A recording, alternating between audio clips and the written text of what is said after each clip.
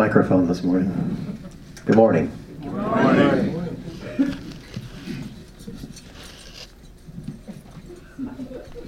Good to see you all here. If you weren't able to make the Christmas party, you missed it. It was a beautiful night. Liz and Linda, what do we say? Thank you. Thank you. That hardly seems enough. Yeah. Words cannot describe that sight. So, I have some great pictures. yeah. It gave me all the examples I need next time I teach a series on vulnerability. So, all I can say is thank goodness for memory loss. yeah. So, thank you for such fun, and it's a beautiful night to honor Wayne as well, and that was, I think, the highlight of the night for all of us. So that was a beautiful part of the evening. Thank you as well for your generous Christmas gift to our family. You're always incredibly generous, and thank you.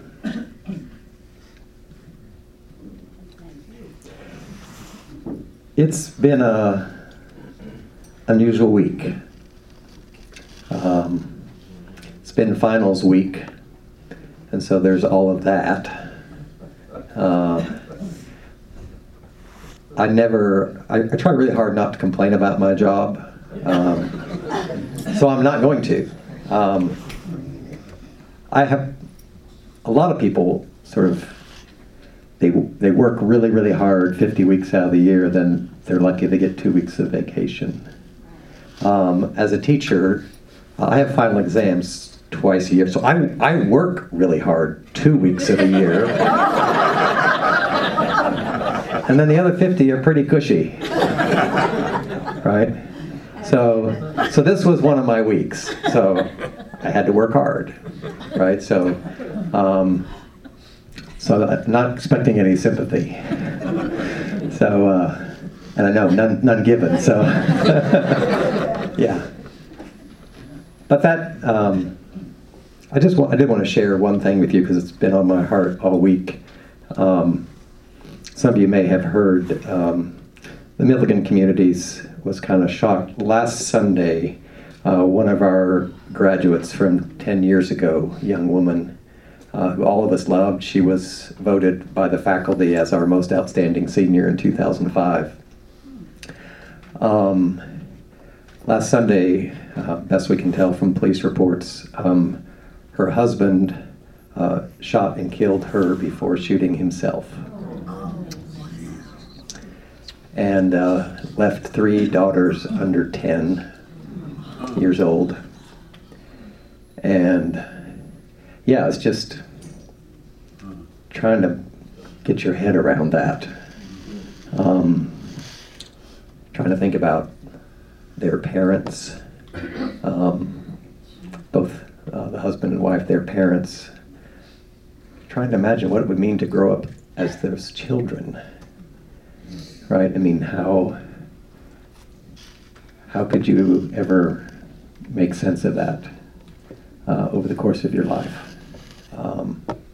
So appreciate your prayers for Rachel and her family and all the friends and family involved. It's just been kind of a shock wave tragedy happens every day around the world, and it's easy to be immune to it because it doesn't necessarily touch you specifically, but as we all know, when tragedy has a name and a face and somebody that you cared about, it feels very different.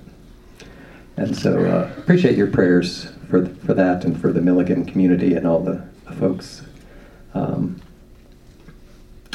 Ohio who are grieving. And yeah, this is the day of Advent, the Sunday of Advent, where we try to be reminded to celebrate joy. And it's been a little harder this week for me than most Advents, honestly. Still trying to find the joy in all of that. So grateful for your prayers.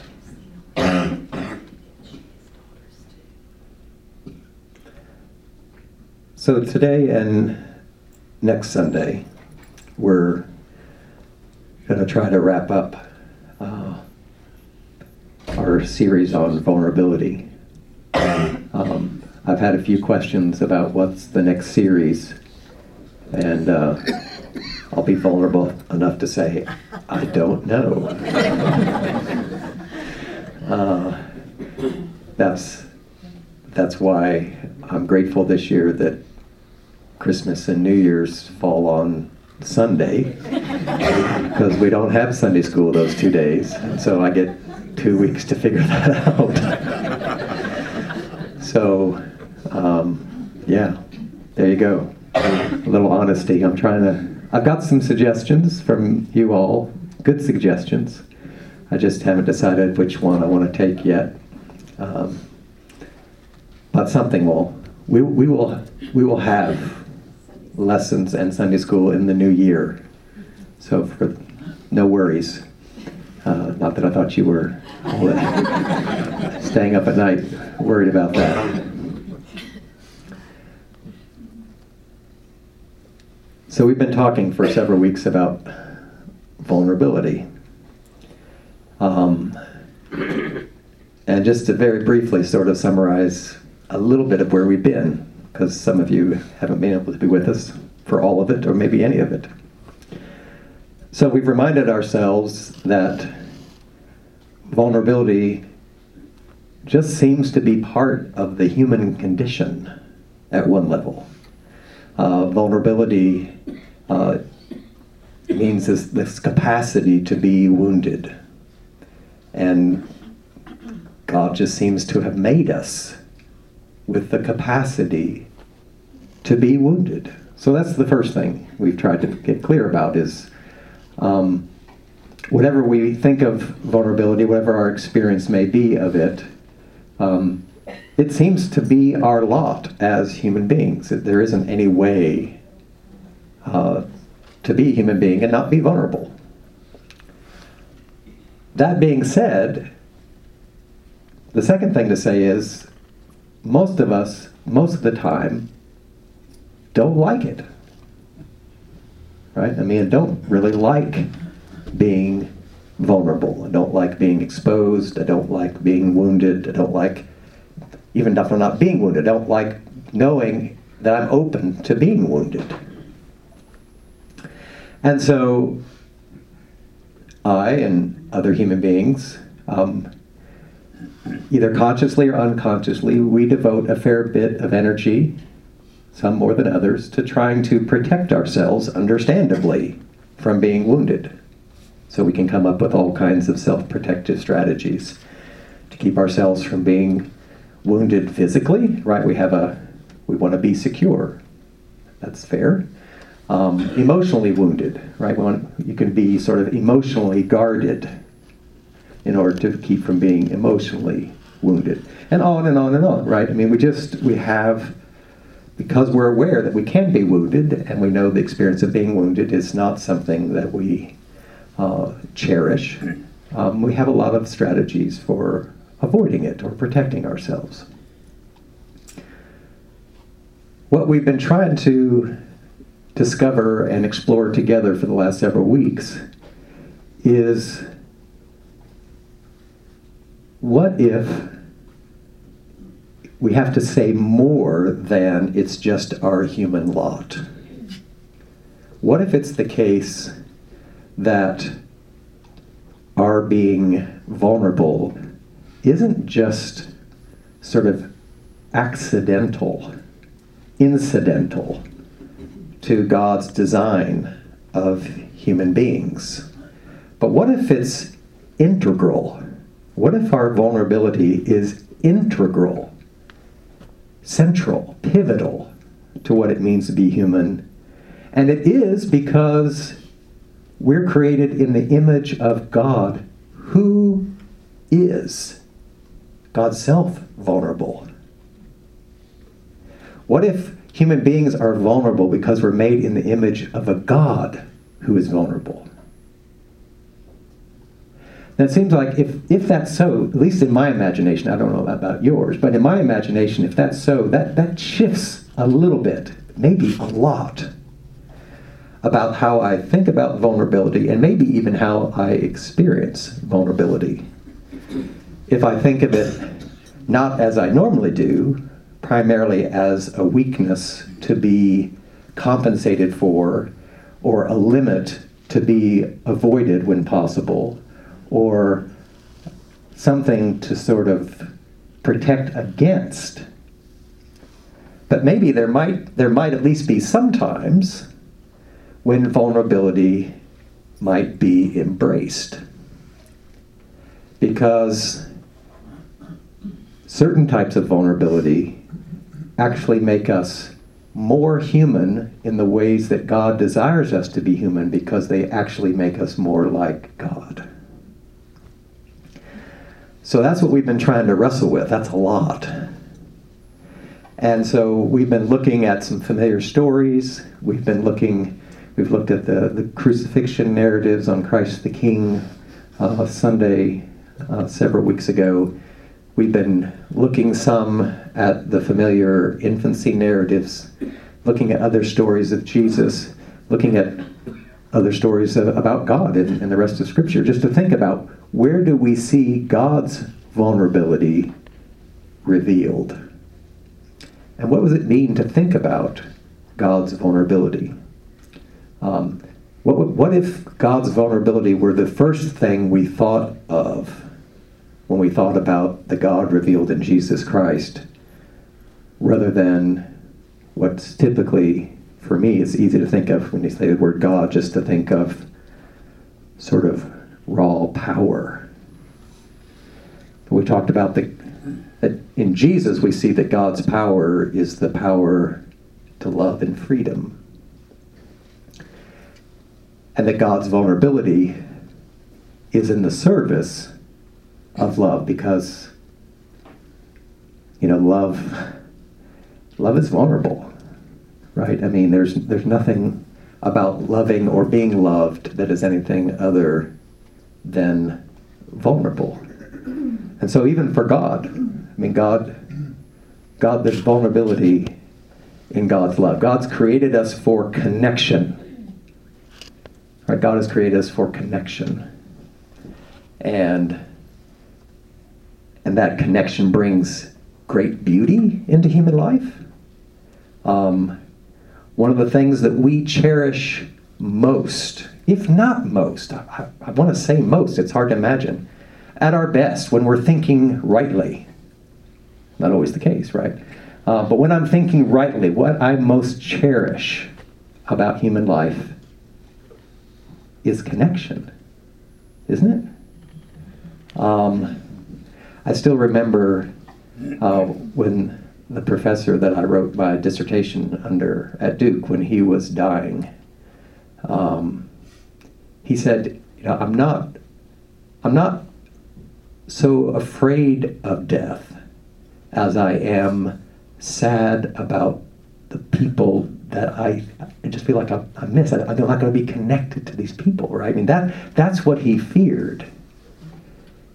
That was the part of death that sort of distressed him in his last days, was being disconnected from people, right? And I think all of us at some level can resonate with that. I mean, that, and again, the great hope that Christians have, of course, in the resurrection, isn't simply that life will be unending, right?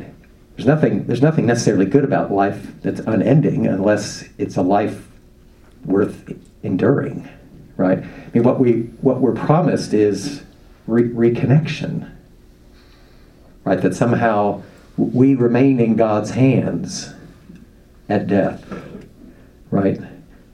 That even that image, right, that we are held in God's hands at death. This notion that we are not alone, even in death, which is that perhaps greatest primordial fear of human beings. But part of it is that deep sense of disconnection, because we're made for connection. So there's great beauty. The most beautiful things in human life are about connection. But the truth of the matter is that connection also makes possible wounding. It does. And you can't have one without the other in human life. I suspect for most everyone in this room, myself included, the deepest wounds I bear to this day are wounds brought about by people whom I'm deeply connected to. Not strangers. Right? Not strangers. People close enough to me, connected enough to me, to wound me deeply. And I suspect that's the case for you as well. So great beauty in human life, but also the possibility of being wounded deeply. This is us. But it's also God. Right? And that's what we're trying to get our heads around. This is also God, that God draws near to us and is open to our pain and confusion and woundedness.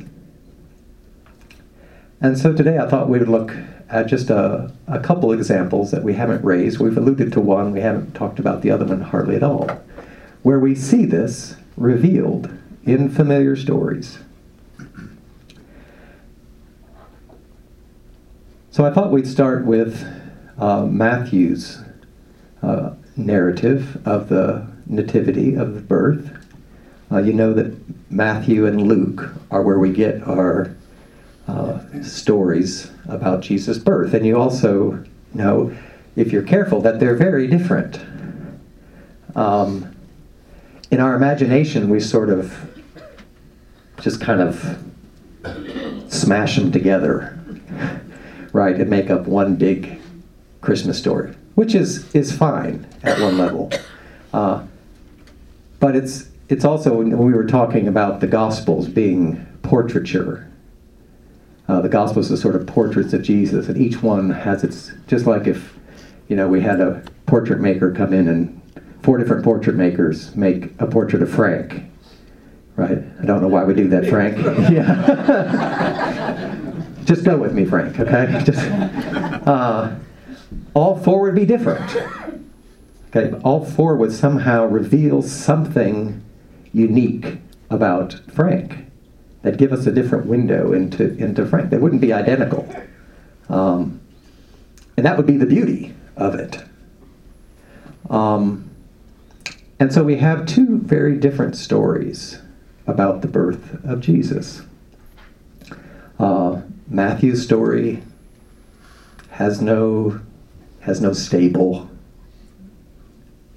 I might be surprised to find that out. Best we can tell, there's no shepherds. There's no going to Bethlehem to be, counted or taxed or any of that. That's Luke. Okay. Matthew's story, as much as anything, is really told from Joseph's sort of point of view, if you will. The portrait is more kind of angular from Joseph's point of view, where Luke, it's more Mary's story in some ways, right?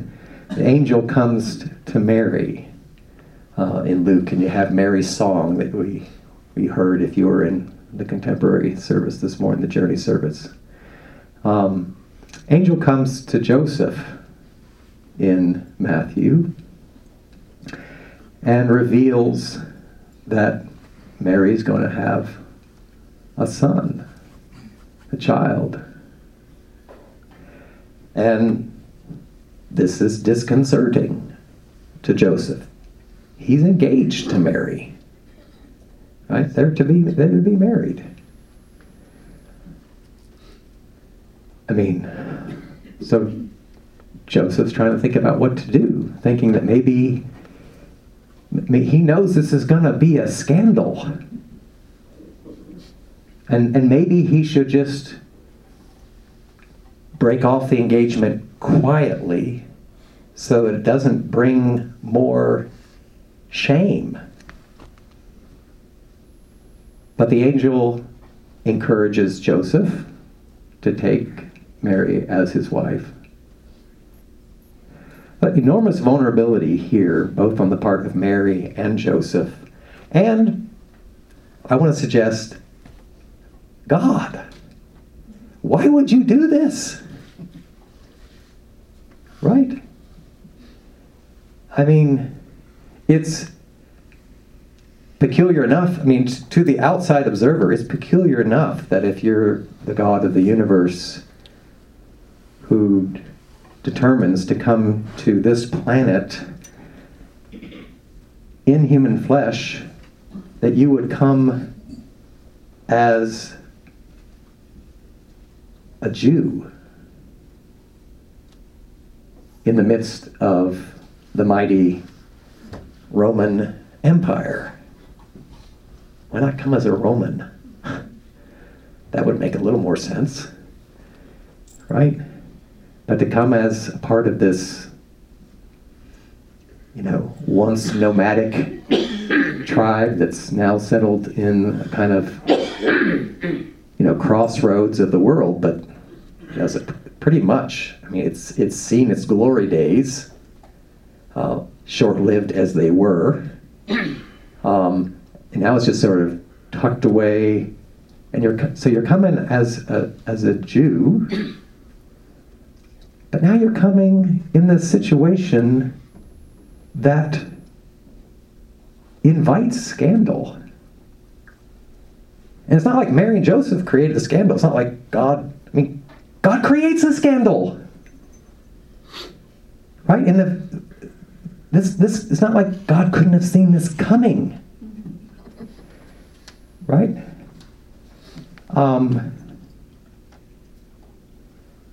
I imagine all of you can remember growing up in your teenage years and maybe knowing someone in your school or in your town who was pregnant out of wedlock. You know the conversations that go on, right? You know the whispers. You know the looks. You know what people are thinking. Why would God come that way? What's the point of that?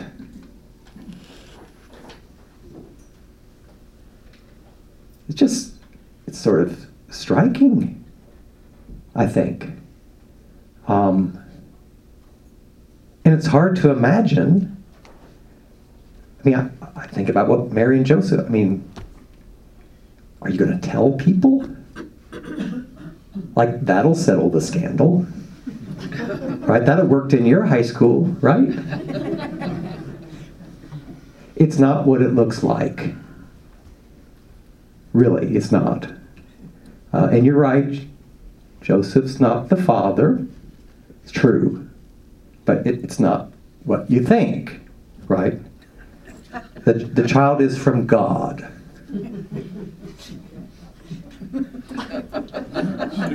Sure. Why are you laughing, Liz? What's funny? Yeah, that's just, it is laughable for us, right? No, it would have been very hard to have said, but of course. It's very reasonable. And we have a little glimpse of this even in the Gospel of John, sort of tucked away when Jesus is having a debate with some folks about Father Abraham, in sort of an aside in their response to him, they say, we aren't illegitimate children. We have Abraham as our father. It's like, I wonder what that's about, right? So into his 30s, Jesus perhaps is still known as that. Okay, so he's a great teacher. Maybe he's a prophet, but doesn't look like it. I mean, how could he be who people says he is if that's the way he came into the world? Not just wrapped in swaddling clothes, but sort of wrapped in scandal. Why does God take that chance? Which just seems to potentially undermine Jesus' credibility before he's even born. Think about that. I mean, lots of people feel like, and it's true, you hear about people's difficulties growing up and you think, gosh, the deck was stacked against you before you even got started. Jesus isn't born yet. And it feels like the deck's stacked against him. Why would God do that? Now, I don't know. I don't have an answer to that. I'm not God. And you know that. If you know anything after 5 years, you know that.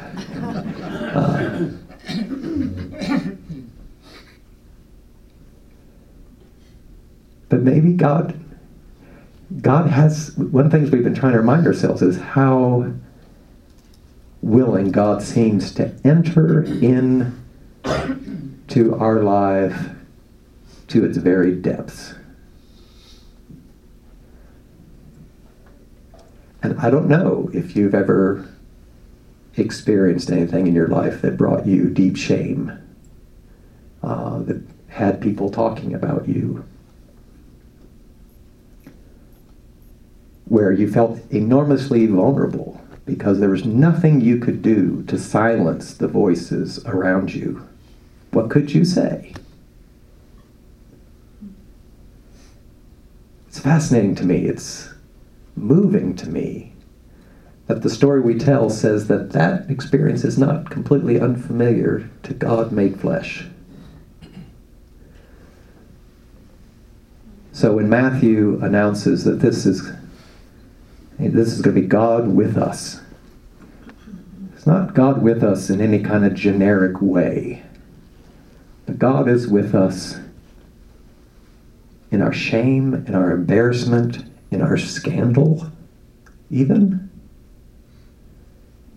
Maybe even a scandal that's not deserved. Right? Maybe you've had people talking about you and you thought, they're just wrong about me. But you can't stop the voices anyway, because people will talk. That's not unfamiliar to God made flesh either. And of course, the scandal doesn't stop there.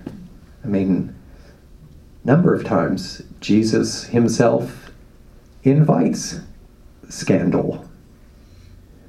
I mean, one of the things that scandalizes him the most, that scandalizes his people around him the most, is that he doesn't seem to understand that the company he keeps reveals something about him. Right? This is what scandalizes people. Think about, and this is sort of a side comment, but one of the striking things about God's vulnerability, we've talked about how hard it is for us to be vulnerable and ask for help, to receive the welcome and the love of other people. A lot of us find it easier to serve rather than be served. And one of the most shocking things about the life of Jesus is, more times than not, he is the recipient of hospitality, not the host. Right? I much prefer to be the host. I get to be in control there. Right? I get to make other people feel good. Right? A lot harder for me to be the recipient, to let someone do something for me. We often forget that about hospitality. It's a beautiful thing to offer hospitality. We also have to remember that there is a power dynamic in hospitality and welcome. And Jesus is often the guest, most often the guest. In Luke chapter 7, Jesus is the guest of Simon. And this is the famous story in Luke where, while Jesus is reclining at table, a woman comes in who apparently has some reputation in town, finds herself at Jesus' feet and begins weeping.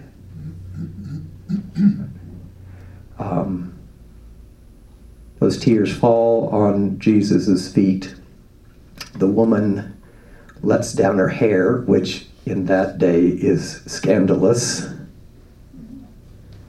Lets down her hair and wipes Jesus' feet, the tears on her feet, with her hair. And Simon says, how can you let her do that? Simon has probably invited Jesus because he's a Pharisee. Pharisees are all over the board on Jesus. Simon might have been one of those people who thought, he might be a prophet. But it's pretty clear now, he says, no prophet would allow himself to be in the midst of this scandal and just let it happen. Doesn't he know who she is? This is scandalous. And yet Jesus uses the opportunity to hold her up as an example of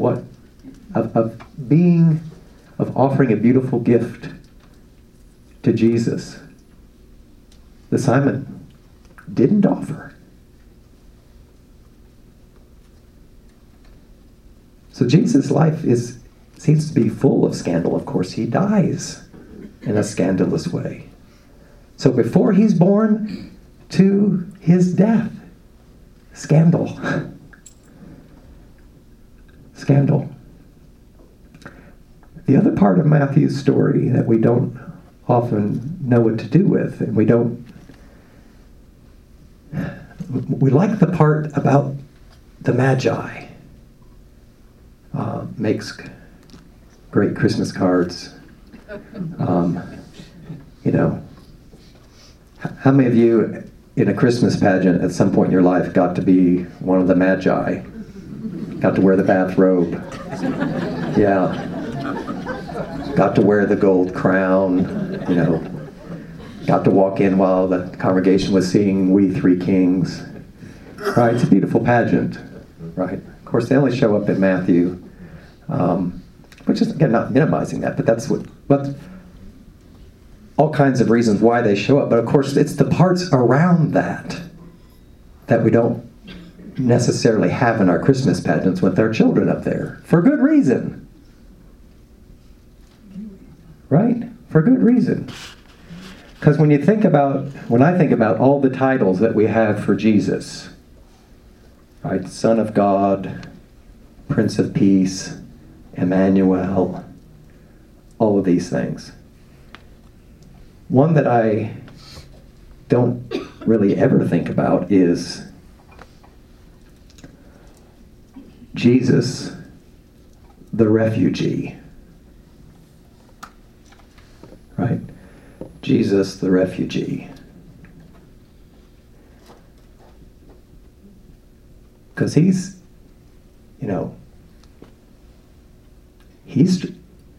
running for his life. His life is under threat. And you and I can say, but God had it under control. And you and I can believe that, and that's easy to say with hindsight, but it's hard to imagine that Mary and Joseph were absolutely certain that was the case. And just the sheer horror of it, right? That Herod gets wind that there's a rival king being born.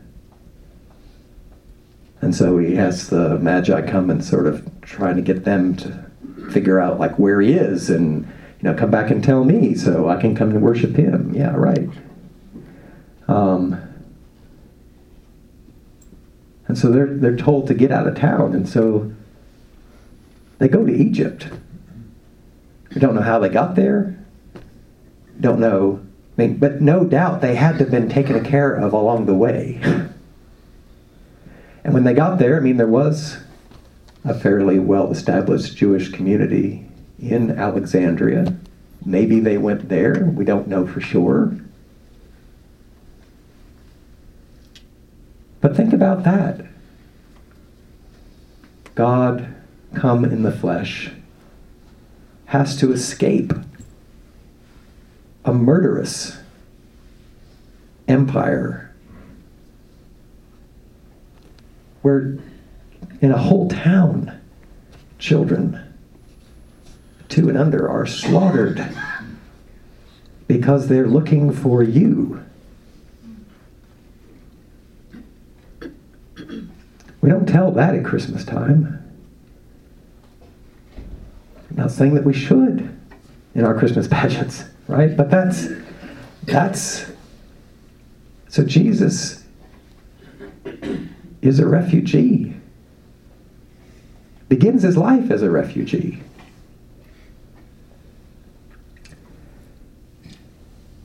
Yesterday I got a Christmas card from someone, and on the front of that Christmas card is a painting by one of my favorite artists. You won't be able to see it, but I'll leave it up here. It's by the Chinese artist He Chi.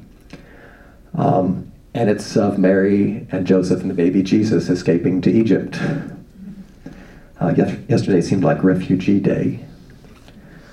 Because I went to dinner last night to a Christmas party, found myself at a table with a couple I didn't know. And it turns out they're from Liberia. And they spent 16 years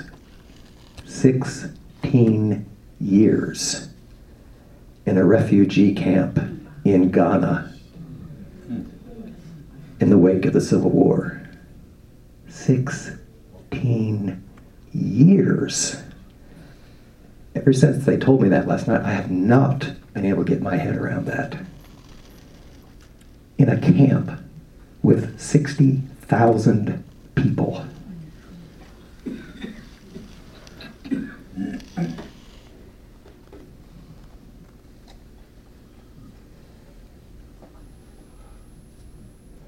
Extraordinary story that they told about how they ended up in the United States.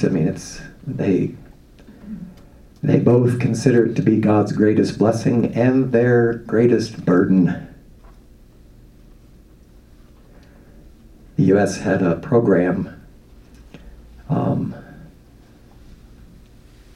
that they applied for to be accepted as refugees into this country.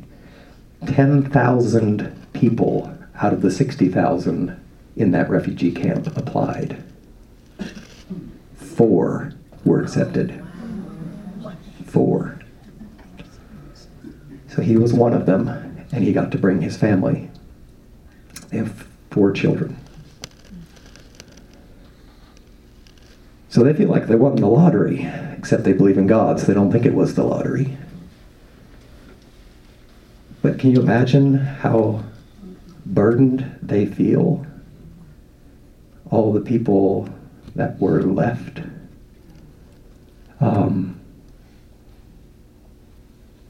mean, it's extraordinary. It was such a crazy evening because we're talking to them, and we found out before they came to East Tennessee, they lived in New York, and we thought that's where they'd come and moved into. And it turns out, the person next to me had just mentioned that he'd just come from Indianapolis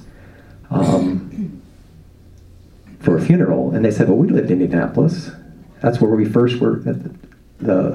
The family that helped relocate us was from Indiana, and so we lived in Indianapolis for the first several years. And the father said, and my kids went to Eastbrook Elementary School. That's where I went to elementary school 50 years ago.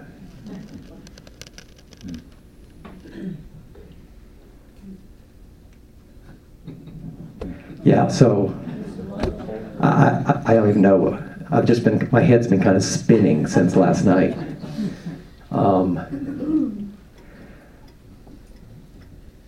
So it's one thing, I mean, there are 60 million refugees and misplaced people around the world. It's overwhelming. I mean,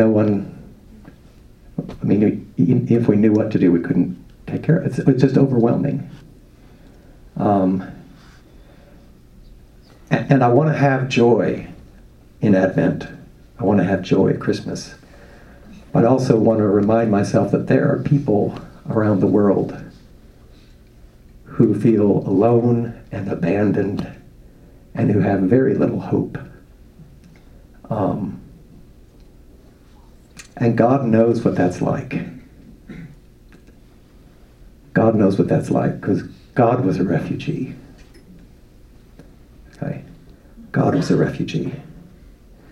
So God, that experience is not completely foreign to God made flesh. And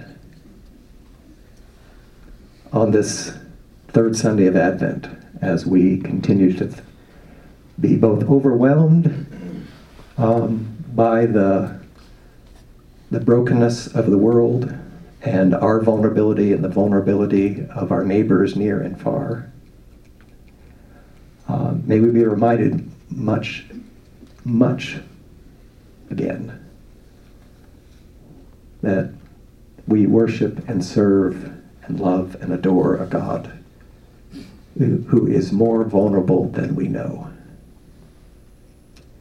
And there is comfort in that, because on the days when we feel alone in our own vulnerability, feel exposed in our own vulnerability,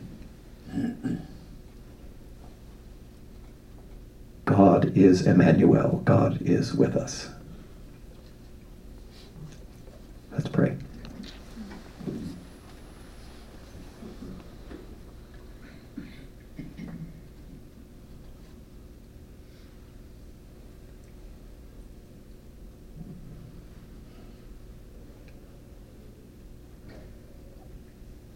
God of grace and mercy and breathtaking vulnerability, we stand amazed and in awe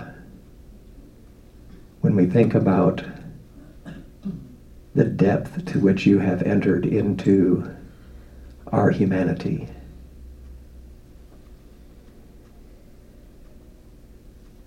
We pray that we might feel you in our experience of vulnerability, and we pray that we might be willing to do what you have done, which is to take the risk of stepping into our neighbor's vulnerability, to sit with them, to be present to them, to share their vulnerability, and in so doing, bring your presence to them and draw us deeper into communion with you. We pray this through Christ. Amen.